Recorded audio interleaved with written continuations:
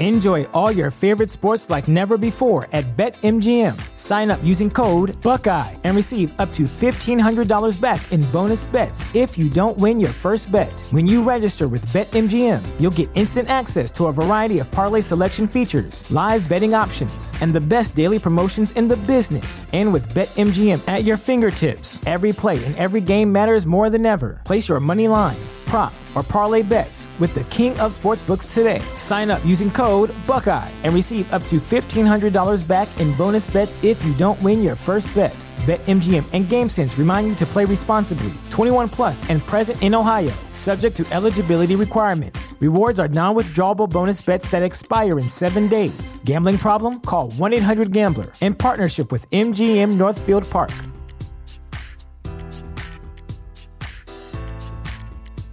At Parker, our purpose is simple. We want to make the world a better place by working more efficiently, by using more sustainable practices, by developing better technologies. We keep moving forward. With each new idea, innovation, and partnership, we're one step closer to fulfilling our purpose every single day. To find out more, visit parker.com/purpose. Parker, engineering your success.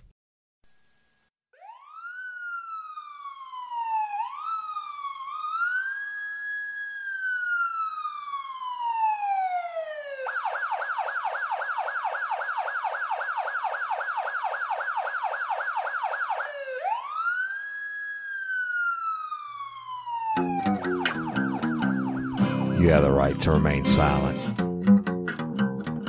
Anything you say can and will be against you in a court of law. You have the right to an attorney prior to and during questioning. If you can't afford one, the court will appoint one for you. You understand your rights?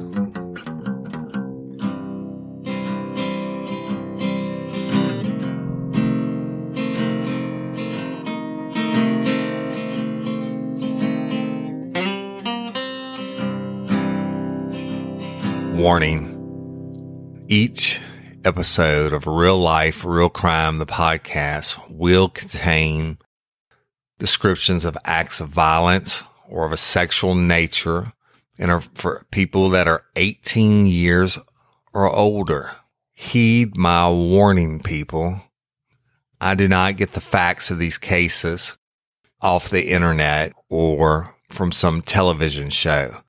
These facts I'm retelling were presented to me by the victims of the crime or the perpetrators who committed the crimes. My descriptions of the crime scenes are what I saw with my own 2 eyes. If you are going to get offended, turn this podcast off now. Thank you. Hello, everybody, and welcome to this episode of Real Life, Real Crime, the podcast. As always, I'm your host, Woody Overton, and I have Jim, the Hitman Raffman, on the line with me. Good morning, Jim. Morning, Woody. Good morning, Real Life, Real Crime fans. How are you today? I hope they're all doing well. Y'all, we are doing our first ever with this new system, remote co-hosting, if you will, and Jim's in Florida, and I'm finally back in Louisiana today. Just got back in the country last night.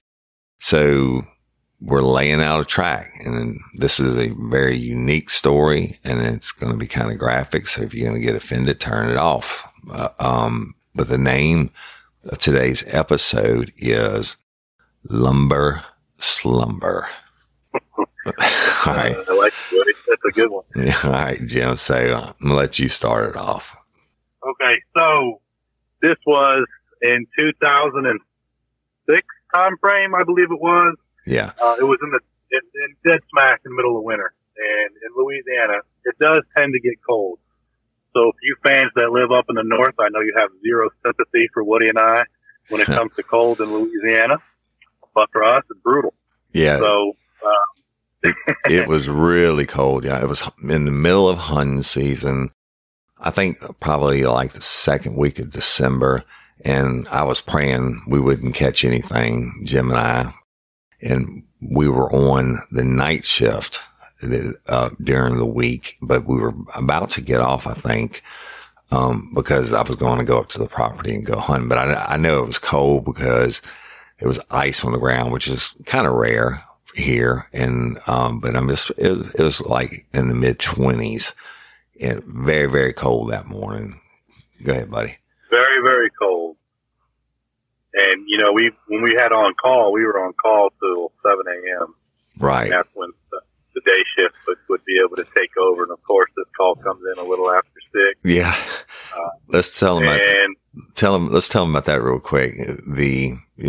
When you work all night like that, you're just praying, even if you're in uniform patrol or whatever, that last hour, you're just praying that you don't catch a call, right? Especially if you're getting off duty for the next couple of days and you've been working and the night shift, et cetera. And you're like, oh, Lord, please, no calls, nothing major. And sure enough, it's 6 something. We get the call. For those that have worked in law enforcement, or actually it kind of works this way with just about any job, but when you want things to be quiet and smooth, it never is. Exactly. So, and when it's just the way it works. I don't know why, but it's just how it goes. And in this particular time, we wanted to be quiet. And of course, we get that early morning call at the lumber yard. Well, the call comes in. I was actually at my residence, packing up my hunting gear, getting ready to cut out and go. And then pager goes off and it's 1021, the radio room. And it would have gone off to both Jim and I. And so we call in and the dispatcher says, you got a body, in Holden at the lumber yard. And now y'all at the lumber yard, it's, where the forestry is big in this area, right? And so they cut a lot of trees and a lot of times was for what they call poles. So they pick out the biggest, longest, straightest pine trees and they haul them in by the truckload and they shave them down in the lumber yard and they stack up these huge piles of trees. I mean, like, I don't know, what do you say, Jim, 30 to 50 feet high. And, very much. And they spray them with 24 hours a day with water and a creosote mixture to keep them from drying out. And so anyway, so Holden, Louisiana, y'all was on the east side of the parish. And you heard me talk about that in the past, how the law enforcement wise, the parish is divided up geographically east and west. And so I know it probably took me at least 25 minutes to get there. And Jim, where were you living at the time? In Denham? I was in the southwest sector, so it was in Denham Springs. Yeah. And so to get to Holden from where I was about 25, 30 minutes. Yeah. Give or take. And much like you, typically at that time in the morning, you're not really expecting any more calls to come in. You kind of already got through that time frame where the most things would happen. So much like you, Woody, I was at the house as well when that call came in. And as I mentioned earlier, it was really, really cold. So I had to get completely changed and drive on over to the lumber yard where Woody and I met up there at the lumber yard and took that walk through the lumber yard together. Yeah. And it was they had like, an office type building in the lumber yard. And anyway, so we were alerted that the body was there and one of the workers in the lumber yard got there that morning and saw a body and they called it in. But tell them what happened, Jim. Well, when we got there, we, start looking at it. This lumber yard's pretty good size. And as we're walking through and they're leading us to where the body is, that crime scene is going to be pretty big. And when we first observed the body and he was laying down on his back with his pants pulled down to his ankles. And it was a black male. It was a black male. Maybe. About 6 foot, 6'1", probably about 160, 170 pounds, give or take. Maybe late 20s. I would say. Not that old. Not that old. It's either late 20s, early 30s, somewhere into there. And, one of the things we observed when we looked at this body was not only were the pants around his ankle, but he had a bottle shoved in his ass. I don't mean to laugh, but it's just one of those you don't forget. It's just one of those you can't lose the visual, and it's strange and it's odd. And we're not talking about a small bottle, ladies and gentlemen. We're talking about a 40-ounce bottle. If y'all know what a 40 is, it's like bigger than a quart of beer, like one of the big malt liquor bottles. So it was an impressive feat, to say the least. And when you're looking down at him, he's first of all, he's obviously deceased. I mean, there's no doubt about that. I mean, he had ice on him, and his pants are down, and he has this huge bottle shoved up his ass. And it also had, cream all over it. Cream, if you will. There was a Suave, SUAVE, hand cream, one of those big pump bottles beside it. So I guess he or someone lubricated that bottle up well, and he had that thing shoved up as far as he can go. And one of the other things that was there too was there was a crack pipe off to the side that had a little bit of crack in it. It had a little bit of a crack cocaine rock in it. Obviously was doing some sort of drug. So at this particular point, we're starting to think that maybe this is some foul play or something went wrong while, they were either doing drugs or doing some strange things. Yeah. It definitely, it had to be investigated. It's a younger guy, and just with your pants down on the ground, and he still had his jacket on. It was like one of those fluffy gray, jackets. We knew he'd been out there for a while, and it didn't appear to be natural causes. We didn't know what it was at this time, but we had it, as always, treated as a homicide until we know otherwise. So once we try to, look around and fan out to find some more evidence or to see what could put together the story for us, there was no video camera. But what we did know was that on the opposite side of this lumberyard was actually a church. And Woody, why don't you go ahead and explain the church, because I know you've had some run-ins with them previously. Yeah.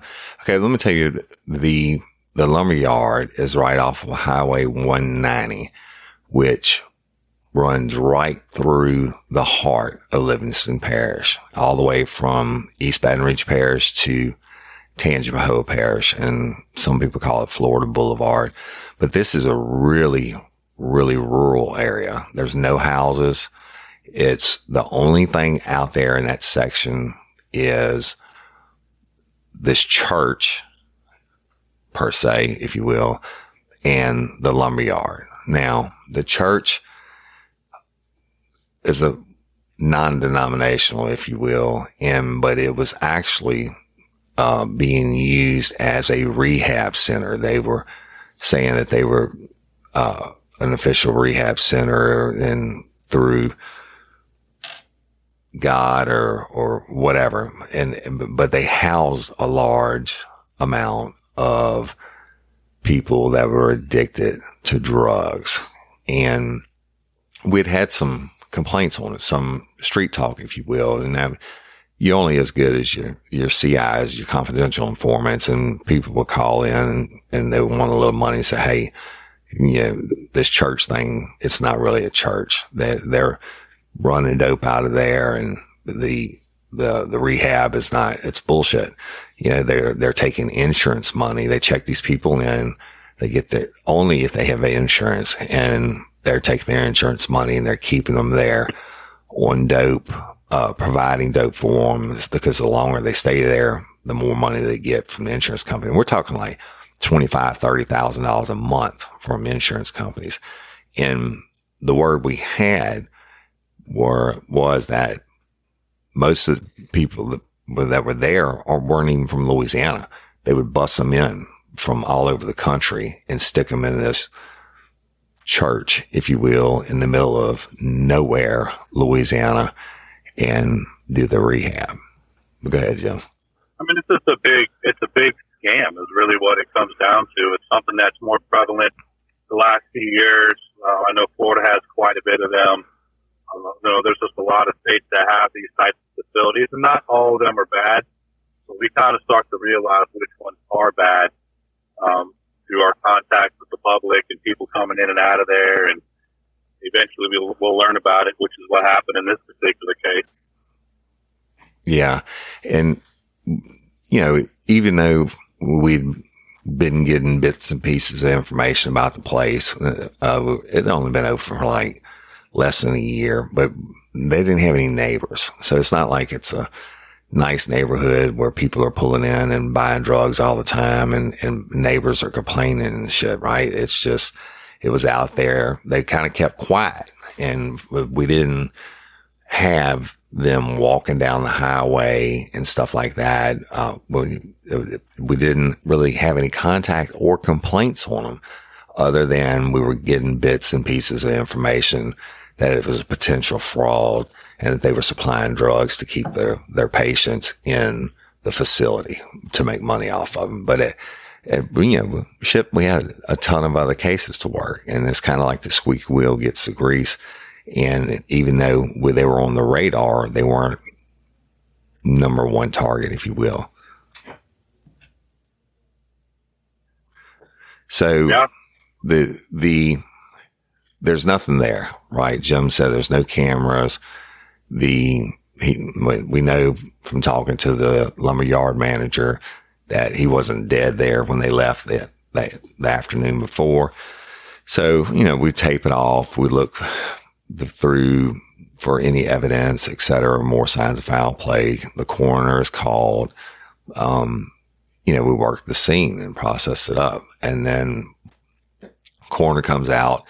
And I can say, honestly, that's the only time in my career that we've ever bagged the body once we got done working the scene that it sounds fucked up, but it's the truth. I mean, you put this body in the body bag and he was stiff, like frozen stiff. And so we put him in there and the bottle was so far up his ass, it didn't come out. It tagged him and bagged him with the bottle on his ass. Have to.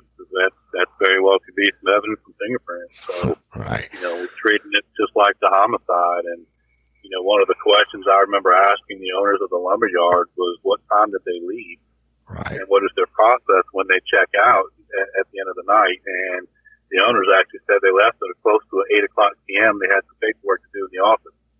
And whenever they leave the lumberyard, they do a whole canvas of the entire lumberyard to make sure no workers are left on the premises and whatnot before they drive out of the gate and lock it up. That's right. That's the other thing. They had the gate, y'all. It's locked. It's not like somebody pulled in there, and it's a little ways off the road. So they went ahead and did their whole checks like they normally do, and they said there was no way at all that this body would have been here, would have walked past it. So we know for a fact that body was not there when they left. So obviously somewhere in the night, that body came on to their lumberyard, and what took place ended up happening. One of the theories that we had was potentially what this person was going to that church that Woody was speaking of. Maybe they were out walking around, jumped the fence, and it was easier to cut through the lumberyard than it was to go all the way around. That was one theory. Another one could be that maybe there was some sort of gay lover type situation, or maybe even be a gay lover situation, just some sort of crazy sexual play, if you will, and they wanted to get away from everybody else at the church to find a spot that they could be alone and do some drugs and get weird, I guess. Yeah, it was definitely weird. And the other thing we noticed as we're processing it and the coroner came and working the scene, and remember, it's butt cold now especially for South Louisiana in the upper 20s. And we could see from the back of that building that church was like maybe 300-400 yards, to our left but a little bit forward. But the back door of the church, we could see it. And guess what? It's 25, 26 degrees outside. And as we're out there working the scene and we're working, it takes a couple hours, y'all. We're looking for evidence, and then coroner comes and we have to, bag the body and get statements from the lumber. Yeah. Oh yeah. That's right. Tons of photos and get the statement from the lumberyard guy, et cetera. Well, then that back door of that church has been open the whole time. There's people that like piled out there smoking and watching what we're doing from a distance. Well, that kind of was a clue too, right? I mean, it's too cold to be standing around, just because you're curious. Right. It's way too cold. So we started thinking that somebody over there may have known something. Perhaps they know who this person is and may have some information. We weren't completely sure. So we then go over there to talk to them and to see if, what kind of information they could provide us. Right. And I know Woody initiated that conversation. Yeah, but the funny thing, the funny thing was, but as soon as they're out there watching us the whole time, and as soon as we turn to walk over in that direction, they all scurry inside like cockroaches when the lights come on, right? They all haul ass inside and shut the door on us. Right when we're walking up to them, like, okay, Jim, this ought to be interesting, right? So we knock on the door and they didn't even want to answer. I'm like, hello, assholes. We saw y'all just go in. You've been out here all morning. And finally some lady opened the door and we introduced ourselves, Detective Overton, Detective Raffman, and, who's the manager here. And the preacher came out. He's like, I'm the manager. And we told him, hey, look, we have a deceased guy over here. Are you missing anybody? And cause I knew, and we knew it was a rehab, right? And, oh yeah.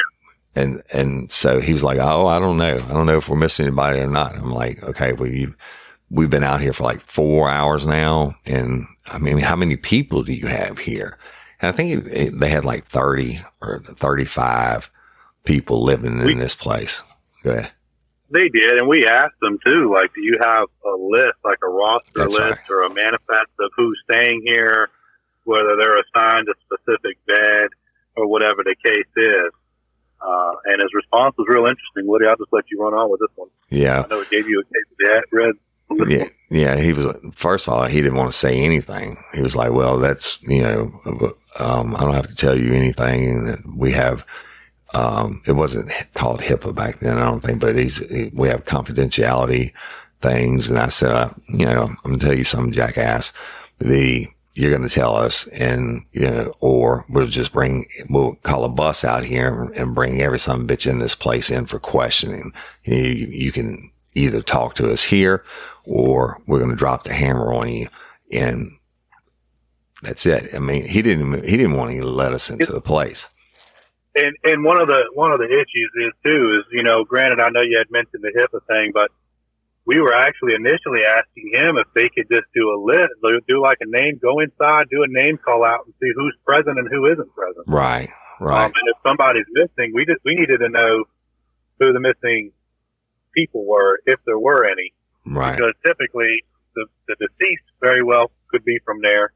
And if there was somebody else involved and they took off and they're also missing, well, that gives us a name, somebody to start tracking down. Right. So that's how we initially started as a friendly thing. But if he really wants to take the gloves off and get into it, I mean, we absolutely can. Yeah. And I think what really pissed me off was, we're standing out there and he's standing in the doorway. He's not letting us in. I'm like, can we come in and talk? And he's like, no. I'm like, okay, why not? And he was like, because we don't want you in here. We want to protect the confidentiality of our clients. I'm like, dude, it's cold out here. And I mean, you know, can we come in? And so eventually he led us into the like the corridor. Yeah. It's like a corridor on their little kitchen. Shout out to Astepro for sponsoring this episode and providing us with free samples. My allergies are throwing my whole morning off. Do I sound different to you? A little bit. You sound like it's that time of year, though, bro. I sound different to me. I feel like I'm in a submarine. Yeah, well, have you tried Astepro? It's faster, bro. Oh. All right. Astepro is the first of its kind nasal allergy spray. It is the fastest 24-hour over-the-counter allergy spray. It starts working in 30 minutes while other allergy sprays take hours. Astepro is the first and only 24-hour steroid-free allergy spray. Astepro delivers full prescription strength, indoor and outdoor allergy relief from nasal congestion, runny and itchy nose, and sneezing. Hey, I use this, and you should too, Jim. Last weekend I planted my garden, and it's that time of the year, and my allergies really kicked up with it, right? I use Astepro every time my nasal allergies flare up, and I'm always amazed at how fast I'm back in the game, down on those roads, playing my stuff. Get fast-acting nasal allergy symptom relief with Astepro. Go to AsteproAllergy.com for a discount so you can Astepro and go today. ASTEPRO allergy.com. It's faster, bro. Use as directed for relief of nasal congestion, runny nose, sneezing, and itchy nose due to allergies. Astepro and go. Looking for a new and healthier way to unwind? I was too, and then I tried Recess Mood. Recess Mood replaced that after-dinner alcoholic beverage for me, so I saw a difference in both my mood and my belly. It's made with real fruit. It is only 20 calories and it contains no added sugar. Recess Mood is infused with functional ingredients like mood-lifting magnesium and stress-balancing adaptogens, so you can relax without the alcohol or the hangovers. Recess Mood tastes great too and comes in 4 different flavors. My favorite flavor is the strawberry rose. So whether you need a moment away from the errands, work, and kids, or you just need a moment of chill during dinner time chaos, Recess Mood is where it's at whenever you need to relax and unwind. You deserve a healthier way to unwind. Head to takearecess.com/RLRC and get 15% off Recess Mood, your go-to alcohol replacement. Thing was to the left. And let me tell you something, these people were getting fucked because from what we could see, they didn't have even bunk beds. It was like air mattresses and shit in a room, only the part that we could see. I mean, so it's like a flop house almost, but he led us into the foyer thing. And he was still being an ass. And I said, listen, dude, I'm not fucking around with you. I'm dead serious that we're going to, pull every son of a bitch out of here and find out what's been going on, everything. I said, I'll have information that you may not be on the up and up. I said, I'm not here to try to sweat you about that. I said, Detective Rathman is not here. We're not here about, if there's drugs going on inside your establishment or if you're a real rehab or not. We're here about the dead body over there. And if you don't give us some information, it's going to be hard times for you. And so you don't want to see us not be nice. He very easily could have said from the very beginning, if he didn't want any issues with us, to say, listen, I've accounted for all my people. Everybody's present. So if you guys have something over there, it wouldn't belong to the church. But that absolutely isn't the direction that it went. It was right from the very first second of contact. It was, we don't want to talk to you, and I'm not willing to help you in any way, shape, or form. Right. And just, being rude, and which is very unusual for a rehab facility. It's very unusual for a preacher. That's typically not the behavior. They usually accept everybody. And, at times, what I've experienced and what Woody's experienced when you deal with other rehab centers, sometimes they actually need your help because they have somebody that could be losing control, and they, right. It's just when you have to come in and help. So for them to be this standoffish and to be this resistant towards our presence, definitely put up some red flags. He didn't even want to give us his full name. Now I'm thinking about it when I asked it, he's Preacher Mark or whatever. And I'm like, last name. And he was like, I don't want to give him the name. I think that's what really got you pissed off. And then we were like, okay. So I basically threatened him, like, either you're going to help us, Jack, or, it's just not going to go well for you. So he ends up, acting like he went to make a count, and he comes back and he says, I have one person missing. And I said, can you describe him to us? And he gave this description that fit the guy. And so again, we don't know if it's a homicide or what the deal is, but the potential killer could be inside this building. And so we asked for a list of everybody in the building, and he told us no. And I said, okay, well, you know what? We are going to go do what we have to do, and we'll be seeing you real soon. Yep. We are going to get what we need. Yeah. And so we went out, scheduled the autopsy, which we'll get into that in a second, but we run this guy, the preacher, and it turns out he has a criminal history for numerous drug offenses in the past. So that goes into the fake rehab deal, right? But the one thing you really don't want to do is what we call POP, and that's abbreviated for piss off the police. And he had pissed us off. So, Jimmy, why don't you tell him? It's not like we're not going to find out who he is. I mean, we have an address. One, we can put in any call that's ever been to that location, and we can, search property record or whatever the case might be to figure out who owns that property, and, give us the right first name, don't give us the last name. That's fine. We're going to find out. But now we're investigating something that could potentially be a homicide. So therefore, our scope of our investigation goes as far as it needs to go in order to solve the crime. Right. So, it wasn't like we weren't going to find out who he was, or, he was going to have some magical trick on us, and we're not going to know. Not to mention uniform patrol in that area knows just about everybody. If you're doing good community-orientated policing, then you're going to know who all the people are in your sector, and get some information. So we were obviously going to speak with some uniform patrol members and gather whatever information we could. Right. So we just kind of talked from there. So what we did before we left was we called Stan, Carpenter, our chief of detectives, told him what was going on, and we came up with a plan, phase one, if you will, of pissing off the police. We parked a uniform patrol unit at the gate to the church, and with the instruction that anybody walks out of here, anybody drives out of here, pull them over, ID them, right? We don't want anybody fleeing the scene, et cetera. Hell, it could have been the preacher that was a murderer. We didn't know. But there weren't a lot of vehicles at this rehab center.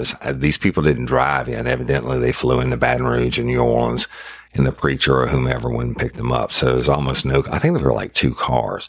But the first stage of pissing off the police is now you have a unit parked here until, actually our intention, we were going to try to get a search warrant, based off the fact that the preacher said the guy was housed there, and we didn't have shit else to go on, right?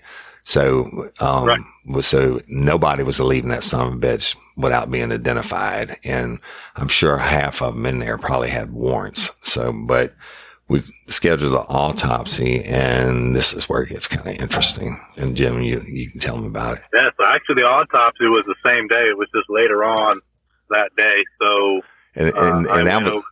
that was rare for us, y'all. Normally autopsies had, it was at least one day out, but at least one day. But in this particular time, given that it was cold out too, and I don't think the coroner had anybody else to do what he does on. So, yeah, we had an autopsy same day. So Woody and I went over there, to the autopsy.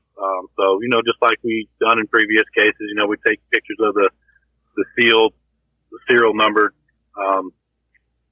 band that's on the body bag, and take everything out. And, lay the body out, and the coroner does what the coroner does from there, which is to go from head to toe and not missing it. Yeah, and and that includes, y'all, when they cut the clothing off, you have to go through the clothing. And one of the things they found in the clothing inside that fluffy jacket, which I'll never forget, it's like the Michelin Man thing with the rolls on the jacket, if you know what I'm talking about. But anyway, inside the jacket pocket, he had a bag of crack cocaine for like 4 or 5 rocks in it. Yep. So they found the crack cocaine. They'll take all the clothes. They'll individually bag all of that and send that off for analysis, because you don't know what you're going to find DNA fibers on there or whatever the case could be. So, the meticulous process all the way through the autopsy. But when we got to the bottle itself, the coroner actually pulled the bottle out. And what we found on there was interesting, because it was a glass bottle. There was actually a condom put over that glass bottle. Sorry. And it was lubed.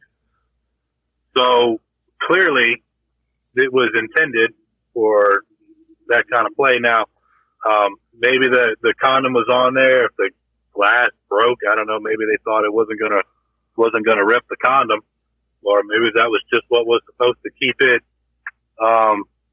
in the one place. I don't really know, but there was a condom on that, and there was a ton of the lotion or the swab bottle of hand cream or whatever that was, all put all over that bottle. So the coroner actually pulled that out, and right away it was kind of a shock factor, because I wasn't expecting to see that. What I was actually thinking, if it was some sort of humiliation after you were already deceased for whatever the cause was, and someone shoved the bottle up this person's ass. But to find a condom on it, it kind of changes your mindset a little bit. Like, that was, like, what the hell is going on here? It was There's crazy. Legitimately a condom on a glass 40 bottle. Like, that blew my mind. That's right. And you know what? Going back to the scene, and when you said it, we did find a condom wrapper, open condom wrapper, and that's what it originally made us thought it may have been some type of sex play. But then I'm like, okay, we didn't find a condom. We literally looked through everything, every trash bin, we wanted on top of roof, everywhere. We wanted the DNA from that condom. Absolutely. And obviously there was a reason we weren't getting it. It's because it was up his ass. But it was up his ass, and it wasn't visible from where we were. You couldn't see. They had it shoved up so far that the condom didn't even come down all the way on that bottle. Yeah, we had no clue. I to this day, I can't imagine. I mean, I know when a woman gives birth, God has allowed for things to stretch and do what it has to do. But the rectum, I just don't think it's supposed to be stretched out that big. I mean, it was bad. And I know this is graphic, y'all, but it's just, you have to imagine that, the base of one of those bottles has got to be, it's much bigger around than a baseball bat, the top of a baseball bat, maybe 2 baseball bats. I mean, it's huge. Yeah. So my mind was blown at that point. I was like, holy smoke. Yeah. But, and again, back to we've had deaths, a lot of deaths where, people degraded the person they killed afterwards. Like, shoving stuff up in them, and stuff like that. So that was a real thought of ours, especially, when we couldn't find the condom and stuff like that. They killed him, and then the ultimate act of degradation, of humiliation, is shoving a bottle up someone. Oh, and not just a bottle. We're not talking about a Coke bottle. We're talking about a big ass bottle, shoving it up his ass. And it wasn't far fetched to think that somebody could have humiliated him, because it was a short time before then we had worked one where there was a death that we can cover on another episode that had to do with humiliating that person after the fact. Right. So it wasn't a far-fetched theory to think that somebody could have done that whether it was to embarrass that person and their family, or even somebody else that we don't know about. So it wasn't a far-fetched idea. It was almost, it was more reasonable to think that somebody had humiliated him after death than it was to think that he voluntarily shoved that huge thing that far up his ass. So as the coroner continues to go through with the autopsy, well, they'll do a tox screen, so they'll draw any urine out of the bladder, try to do whatever kind of tox screen they can do. Obviously it was, I believe on that test it came back positive for crack cocaine in the system. I do believe that was one of the, along with maybe I think with some pills as well. Some benzos, I think. There. Yeah, some benzos. So and crack. It kind of lit up a little bit like a Christmas tree and all the different lines. And so obviously the person had been doing some drugs before this took place. And as the coroner continued to go through the autopsy and ended up finding a blood clot, and this big blood clot known as a pulmonary embolism found there in the lungs, which was what the cause of death was. And so, go ahead. First of all, that is, a sign of relief for us almost, right? But when they say it's an embolism and that's the cause of death. So we're ruling out homicide at that point. But when they do that, y'all, and they work the body, and we've talked about it in past episodes, and they take out all your organs and weigh them and everything else. But when they get to that in the lungs, and the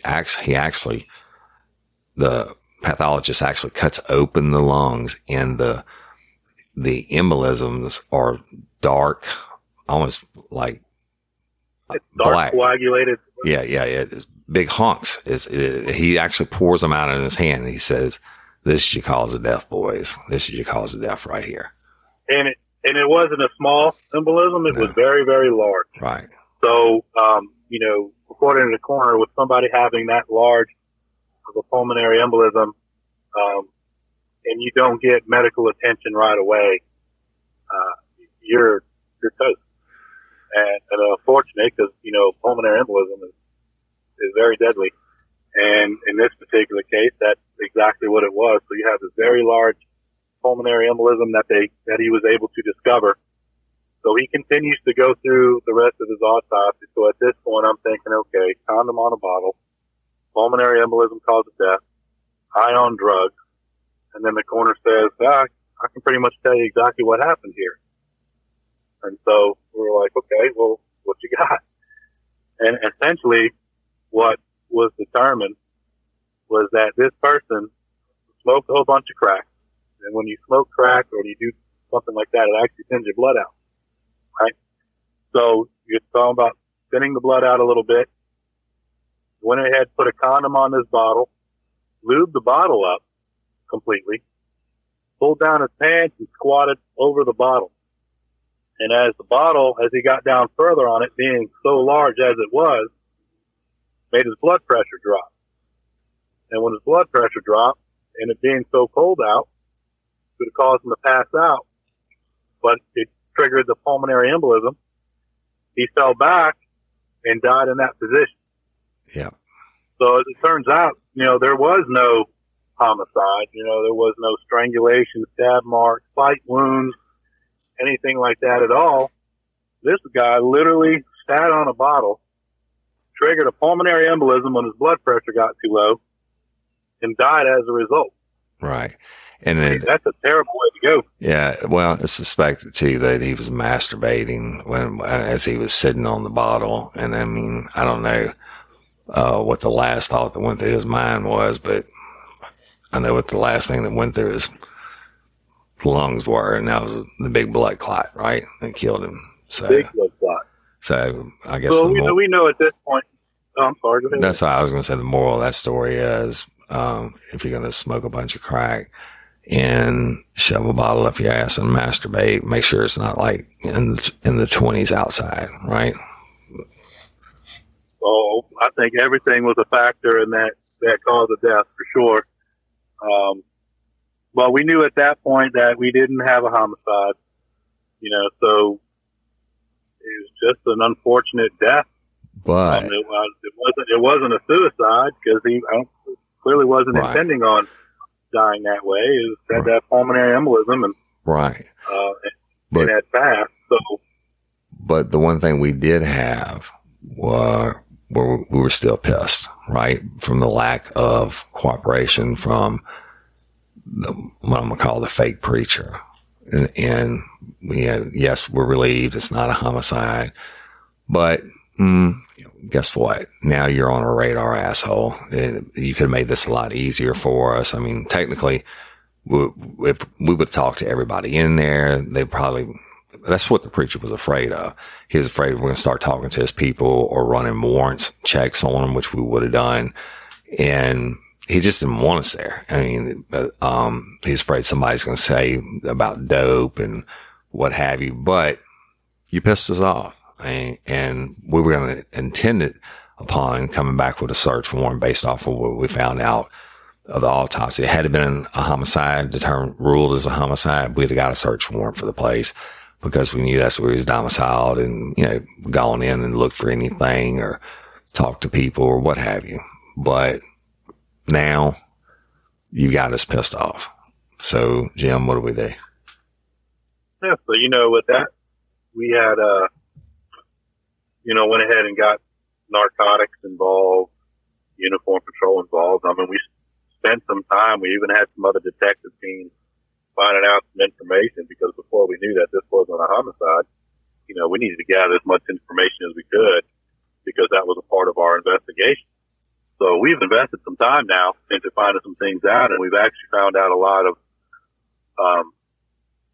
issues that raise a lot of red flags, especially in the community. I mean, we were already aware that there were places that accept insurance and house those for rehab, and some are legitimate, but there are some that are not. It's just more of a scam to collect as much money as possible. And they're not really there to treat the patient. They're just giving them a way to be able to continue what they're doing while they're making money off of it.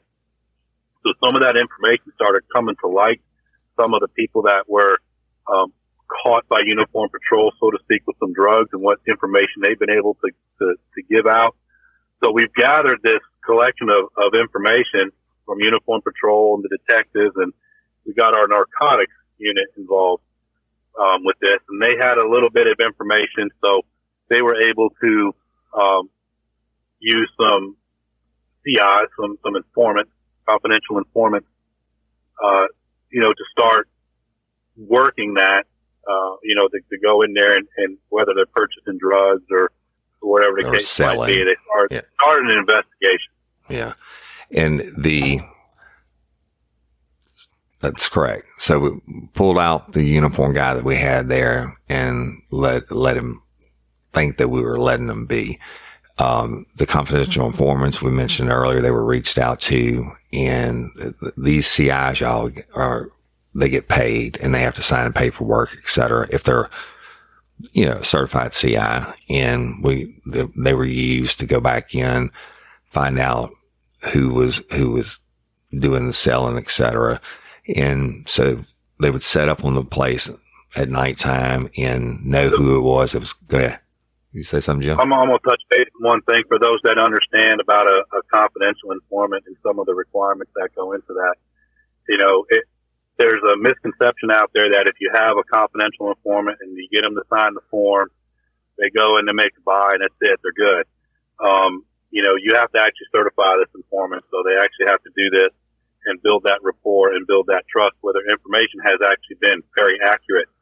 So usually it takes a couple of times where they'll go and they'll, provide the information or make the buy and come back with that, and all the information was true and factual, and you have to keep a record for that confidential informant. You have to actually log that, and that's how they become a certified informant, because the information given you is accurate. And before you send them in, let's say the first time, and somebody, you catch them with some dope, and then they, say you want to help yourself out, give us somebody else, give us the bigger fish, et cetera. And they do that.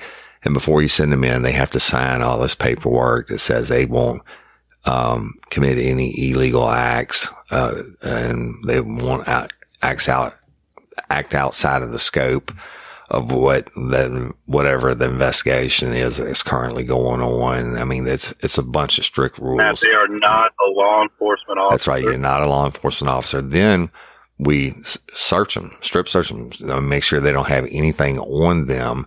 And like, if they're going in to make a buy, we take pictures of all the bills that they have, make sure they don't have any more money on them. And if they go in and they complete the transaction, they come out, we immediately search them, and we've had it happen in the past where they'll go in and buy X amount, more than what they're saying, and they'll break a piece off and try to hide it on them. And we've actually arrested people for that before, back when we were working narcotics. So when they come back out, you search them again, and, then especially if they're certified, you search them again, and then you're able to take that to a judge and say, hey, they just went in this residence, and you have to describe the residence and who was inside, et cetera. And you make a sworn affidavit for the judge, and they'll give you, hopefully they'll give you a search warrant to go do what we call a no-knock search warrant. So you can hit the residence or the establishment in force and put everybody down, take them by surprise, and do your search. And a lot of times, too, when you use a confidential informant, they get a number assigned to them. Enjoy all your favorite sports like never before at BetMGM. Sign up using code Buckeye and receive up to $1,500 back in bonus bets if you don't win your first bet. When you register with BetMGM, you'll get instant access to a variety of parlay selection features, live betting options, and the best daily promotions in the business. And with BetMGM at your fingertips, every play and every game matters more than ever. Place your money line, prop, or parlay bets with the king of sportsbooks today. Sign up using code Buckeye and receive up to $1,500 back in bonus bets if you don't win your first bet. BetMGM and GameSense remind you to play responsibly. 21 plus and present in Ohio, subject to eligibility requirements. Rewards are non-withdrawable bonus bets that expire in 7 days. Gambling problem? Call 1-800-GAMBLER. In partnership with MGM Northfield Park.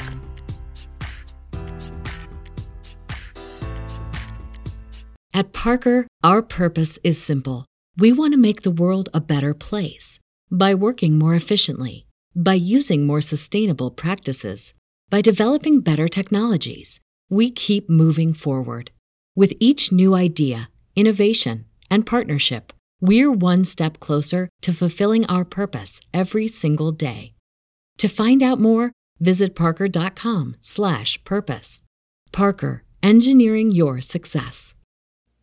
Right. That's right. So they're not known by name. Yeah. Confidential informant number 28, and they've made 8 buys, and you have all 8 of it. When you apply for that search warrant, you can put on their CI number 28. Right. And behind closed doors with the judge, you can provide the documentation to show that this is what this confidential informant has done previously. And that way you're showing that this is a certified confidential informant, that we're not just pulling this name out of a hat and making up a number. There truly is a log of what this person has done previously to show the truthfulness to the court when you're asking for the warrant. And look, they have some CIs out there that are making more money than we make now. I mean, they're pros at it. Once they work off their original charge, and, it's no longer reasonable to say, okay, yeah, well, we caught you with an 8 ball of cocaine and you made 5 buys for us. You're certified now, et cetera. There's no incentive for them, right? And I mean, but so they start getting paid, and there's money through the system, through the sheriff's office and the DA's office that's allocated from other people's fines and stuff that they pay in court. And so some of them that I used over the years were making really good money, and they love to work. So back to this one, they sent in a couple of the top CIs, the undercovers, to do what they do to make the transactions on the church. And that's exactly right, and that's exactly what happened.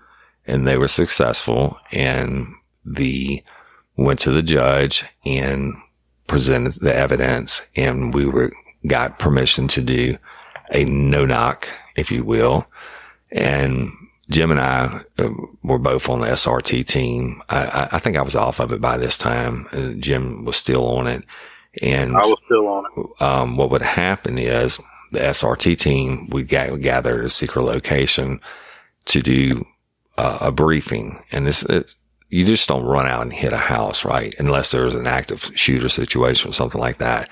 You gather all the intel that you can, such as how many doors, how many suspected people inside.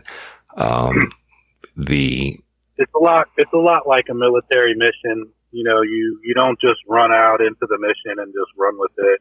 You rehearse it. So you try to stage what we refer to as like a glass room, where you're kind of mocking up what that house might look like, or the building you're going into, off of whatever information you have, who could be there. You know, you have to be able to communicate what sides or what way. You know, somebody needs help on a particular side of that house, you know where to go based on whatever code word they have. So you rehearse it. You go over it multiple times, and just so everybody's on the same page.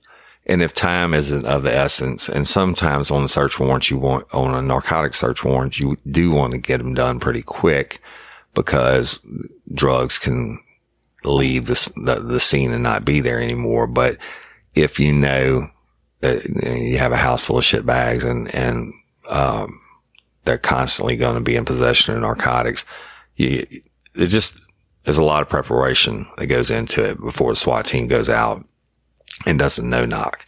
And a no-knock is when basically it's sheriff's office, search warrant, boom, right? So Jim, tell them what happened.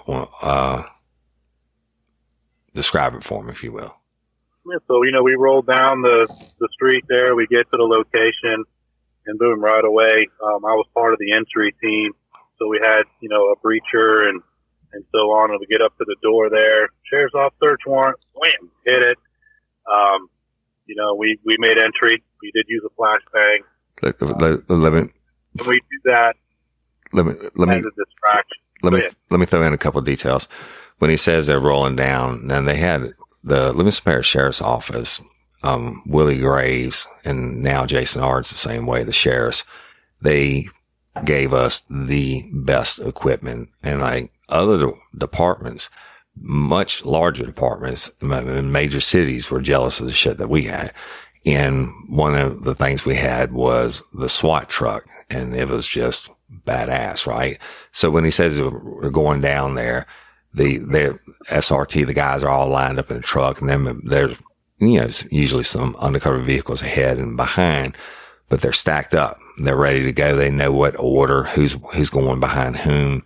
But when they bail out of the trucks, it's fast. And from the time, go ahead, Joe. It's a big up armored vehicle, and then on the sides of it is actually this ledge that you can stand on. That's right. So as we're rolling down our way there, we can actually maneuver to stand outside. So when we get to that location, we can immediately just go as a team, just boom, just jump right off of that and get in your formation, so to speak, and you're tactically going right up to the house. So it moves like clockwork. And what I love so much about the team that we had, you know, I don't give names, but our commander of that, our team leaders, we really spent a lot of time training. Yeah. And the group of guys that were on this team, we all knew each other's strengths, weaknesses. We trained together all the time. I remember just so many hours that we would do it because we were active. We did a lot of search warrants. We did a lot of, on the spot type of call outs where it's an active scene. So we really were in sync. And so it was just amazing to be able to do this type of stuff with those group of guys. But in this one, you know, we went up to the door, sheriff's office search warrant, boom, door gets hit open, we throw in the flashbang. And a lot of people think, well, does a flashbang serve a purpose? Oh, it absolutely serves a purpose. Yeah. Because if you look at it, or if you're close enough to it, it's going to stun you for a few seconds. Yeah. And that's all we want, is to be able to to be able to stun it just enough to where we can make entry. And the goal of that is so we can have the upper hand. No shots are fired. Nobody gets in a confrontation. We're able to, just go on in and do what we need to do. Yeah, and we went in and secured those that were in there. Everybody ended up, a procedure that we'll take to make sure everyone is checked, names, so on and so forth. So we did that. Yes, and so they hit both doors, y'all. I mean, you have to remember this is not a residence; it's actually like a large metal building, and they bang the front door and the back door. Two separate entry teams, and you would be amazed at you play the way you practice. I firmly believe that. But so we would practice over and over and over again on building entries, et cetera. And without giving away the tactics, whatever, but you can clear a huge building like that in under 2 minutes. I mean, like you go through if it's done right, it's done right, and you train a lot as a team, which we did, you can continuously flow as you're moving through. Right. And, everybody kind of knows what their position is. If you're towards the back end of that team, you might be more on people watching, so to speak, to keep that under control, while the other ones that are doing their continuous movement throughout the building can keep going. And as they need assistance, they can call out for it, and it just keeps flowing all the way through. I can't get into the tactics on that because I don't think it would be safe for those that still do it. Right. But it's a great tool and a great process that is used, and it's highly effective. And it also saves lives by being that efficient and that quick and that having that shock and awe. Bad guys don't even really have 90% of the time. They don't even have a chance to think about reaching for a gun. It's that fast. So, but anyway, they'll go through. Secure everyone on the initial sweep, and then they'll double back and do a secondary sweep to make sure that there's nothing nothing that was missed. And then the search begins and the scenes begins to be processed. We have to check everything on the fly. We check it all. Woody can contest this too. There's times I found people hitting the cabinet. Oh, yeah. Somebody tried to hide in a dryer one time. Oh, yeah. Anywhere they can go that they could fit, they're going to hide. So you have to literally search if a body could fit in there, right, and you have to look at it. And so we'll do the initial sweep, but then we do a secondary sweep because you don't know if you're going to miss it. And so it's critical because, my gosh, if you miss somebody hiding in a cabin and they sneak up behind you, you're in trouble. Well, so, we're very meticulous. And you're doing it not only for your own safety, you do it as much of your own safety as you do your brother police officer, right? And so it's a very serious deal, but it's a necessary process. And it was done on this scene, and I think we hit it like at 4:00 in the morning, right? While you don't want to hit it at prime time if you don't have to. So most people would be asleep, but it was a bunch of people, and it was 30 the plus. Element of supply. Right. 30 something people. They go in, they secure everybody. And we found numerous, pills and some crack and drug paraphernalia and different things. Meth. That's right. And shit, it was a plethora. It was a drugstore of illegal narcotics, right? In this church, in the rehab center. And Jim went and snatched up the preacher after they did the initial sweep and the secondary sweep. He snatches up the preacher and brings him outside. And then we got to advise him of his rights, and we placed him under arrest and basically said, "Hey, motherfucker, told you we'd be back," So anyway, the long or the short of it is we shut that fucker down, and you shouldn't piss off the police. So if the cops ever come to your door, and I know the culture is hate in general, is lack of trust for the police and everything now, but if they come to your door and asking about a dead guy that's next to you, you should probably be nice to them. I would agree. That would have changed the whole outcome of that. But at the same time, I kind of feel with this type of place, the information that came out afterwards, it was only a matter of time before enough information was gathered on them anyway, because Uniform Patrol was already being made aware of it. You know, they got some information, and it didn't take long for detectives or narcotics to get in on it and have the information needed. So I think it was only a matter of time for the way that they were operating, that they would have, the outcome would have been the same. Right. And you just can't have that in the communities, you know, where, I mean, you know, a legitimate rehab place, we support. Well, when you're going to operate as an insurance scam, you're not doing the favors to the people that need the treatment whatsoever. You're just supplying them a way to use drugs while you're just taking advantage of the system. Yeah. And scamming it for as much insurance money as possible. And that's just something, you just can't have that. Right. And that they got investigated for all that too. There was a bunch of insurance related. Oh yeah, a bunch of federal stuff. That investigated the insurance side of it, and there were a bunch that came back with that, with the insurance fraud. Yeah, it ended up being a good case. But here's the deal: if they hadn't been dirty, there would have been no slumber in the lumber yard. Right, the guy wouldn't have died. Right. Smoking crack with a bottle in his rectum. I mean, the word was anyway that the preacher was hooking them up, because these people weren't local. He was hooking them up with the local connections to get them whatever kind of dope they wanted. And so that guy technically died as a result of the insurance fraud scam and the fake rehab.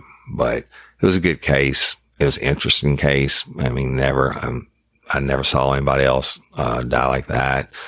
And the lanyap or bonus or free or extra was shutting down that asshole preacher that was, you know, basically just ripping everybody off and supplying these people who are already addicted with narcotics. And he was making an ass load of money. I think it was $30,000 a person. You figure that out. He was a preacher by title. He wasn't a preacher. Yeah, I'm sorry. Yeah, you're right. He gets real sense of the word, right. That's for sure. Yeah, so there was no preaching going on. Yeah, the fake preacher, and he went to prison, and I don't know how long it was, because they did a bunch of federal charges on him, and insurance fraud and wire fraud and all kinds of stuff. And I didn't keep up with it, because it drug out for a couple of years, because he had a shit pile of money for good defense attorneys, because he got it from the insurance stuff. But he's in prison. I feel quite certain still to this day that he's in prison. So it was a good case, and feel bad for the guy that died, you know, that the slumber in the lumberyard guy, for the victim, if you will. But it is what it is. It is what it is. But Jim, I appreciate you, man. And we'll see how this audio turns out for our listeners on this new system. Hopefully it does well. But you know, I love you and I appreciate you. We got some great responses, from our first two episodes on State Ground, part 1 and 2. People are loving it, evidently. You and I doing it together again is a real treat for me, and the fans are loving it, and I really do appreciate it. Absolutely. It's a real treat for me as well. And, thank you guys for the support on this, and we'll keep sharing these stories.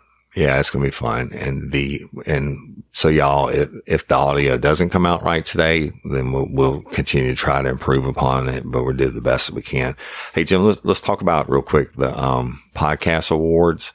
The voting for the podcast awards shuts down at the end of July, which is like next Tuesday, I think. Week. So it's www.podcastawards.com. And we're up for 3 different categories. The first one is the People's Choice Award, Podcast of the Year Award, right? But there's this is worldwide, over 700,000 podcasts. There's not 700,000 that are nominated, but there's a whole bunch that are nominated. But if you would, if you feel so inclined, give us your vote in that category. Now, the second one is Society and Culture.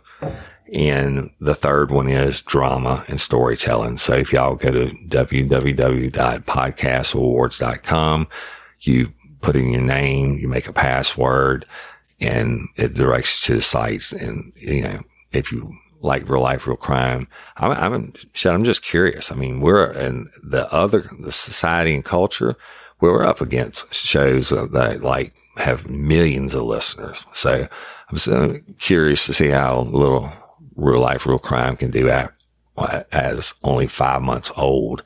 But we appreciate being nominated, and we'd appreciate your vote.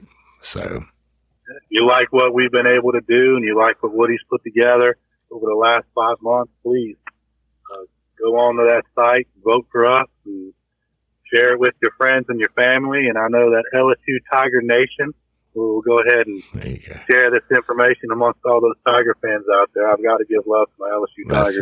That's right. It's almost football season, babies. Did you see the rehab they did to the locker room that came out, Jim?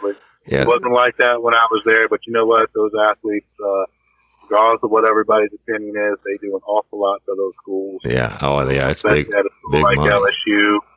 And, they bring in a lot of revenue for the school each and every year. So I think they're all very well deserving of it. Yeah. I know a lot of it is geared towards the football team, but I do believe that student athletic center that they have there is for all the student athletes.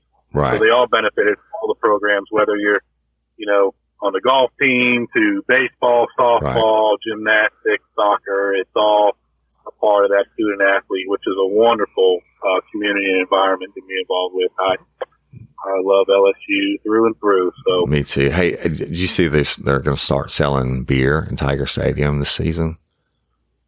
It'll be crazy. And they said they wouldn't sell it in the booth next to the student section. I'm like, hell, they don't need theirs anyway. They snuck it in. But anyway, go Tigers. And then, y'all, if you haven't, if you will take the time, also go to iTunes and leave us a review. I don't care if it's positive or negative or whatever, but we have over 1,700 members on our private crew page. That's Real Life, Real Crime Friends, Fans, and Crew on Facebook, which you have to ask to be, to join the group. And if you do that, you send a request, and our moderators, our dream team, who we love so much, will get you approved.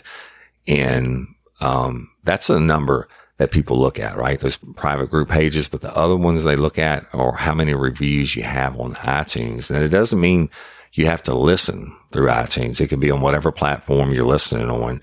But you can go to iTunes and search for Real Life, Real Crime, and it'll come up and leave us a review. And I have never really pushed that or asked for it, but I didn't understand the importance in the past. Of course, I'm not from the podcast world, right? I didn't know what a podcast was 5 months ago, but it's a big deal. And we have over 300 something reviews now, but our listener numbers, and we're in 121 countries now across the world. So if y'all would, if even a percentage of you go and leave us a review, we would appreciate it. It helps us out.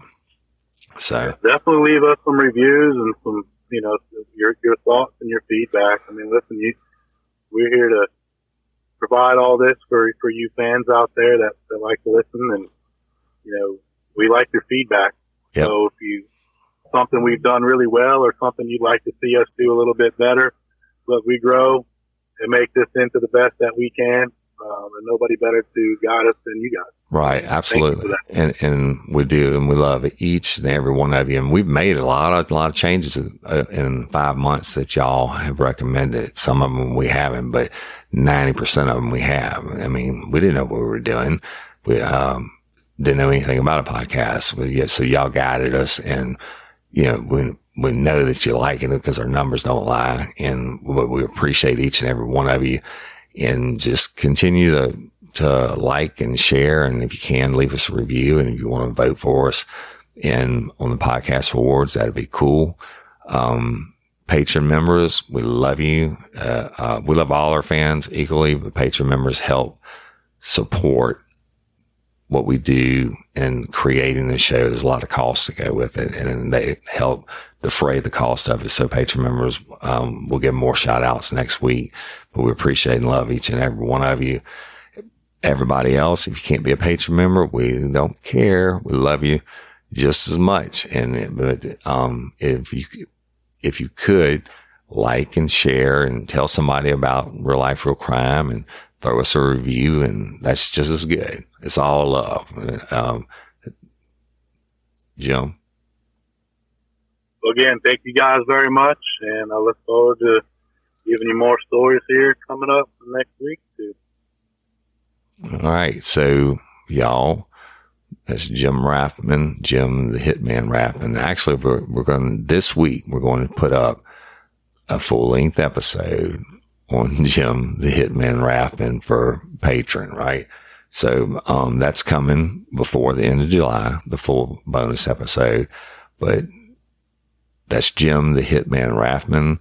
And I'm Woody Overton, your host of Real Life, Real Crime, the podcast. And until next time or ever, don't let me catch you down on Murder Bayou. Thanks, Jim. Love you, bro. You too, man. Thank you.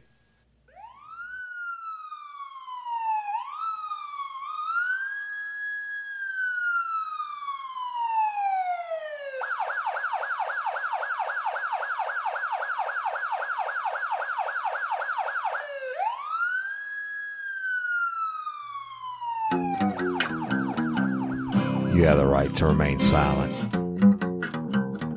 Anything you say can and will be against you in a court of law. You have a right to an attorney prior to and during questioning. If you can't afford one, the court will appoint one for you. You understand your rights?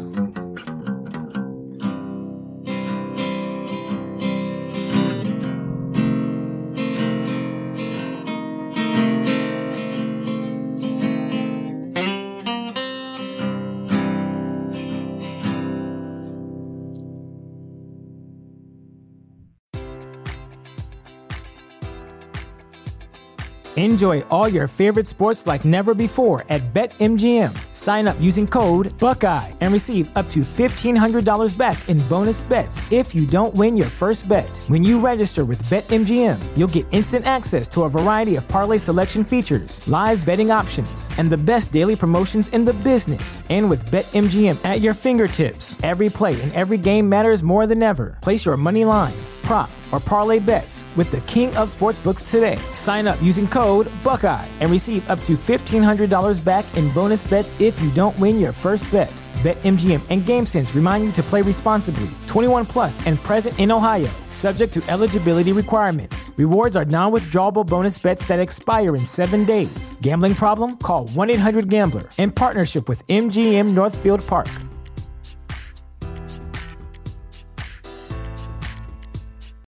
This is the story of the one. As a maintenance engineer, he hears things differently. To the untrained ear, everything on his shop floor might sound fine, but he can hear gears grinding or a belt slipping. So he steps in to fix the problem at hand before it gets out of hand. And he knows Grainger's got the right product he needs to get the job done, which is music to his ears. Call, click Grainger.com, or just stop by. Grainger, for the ones who get it done.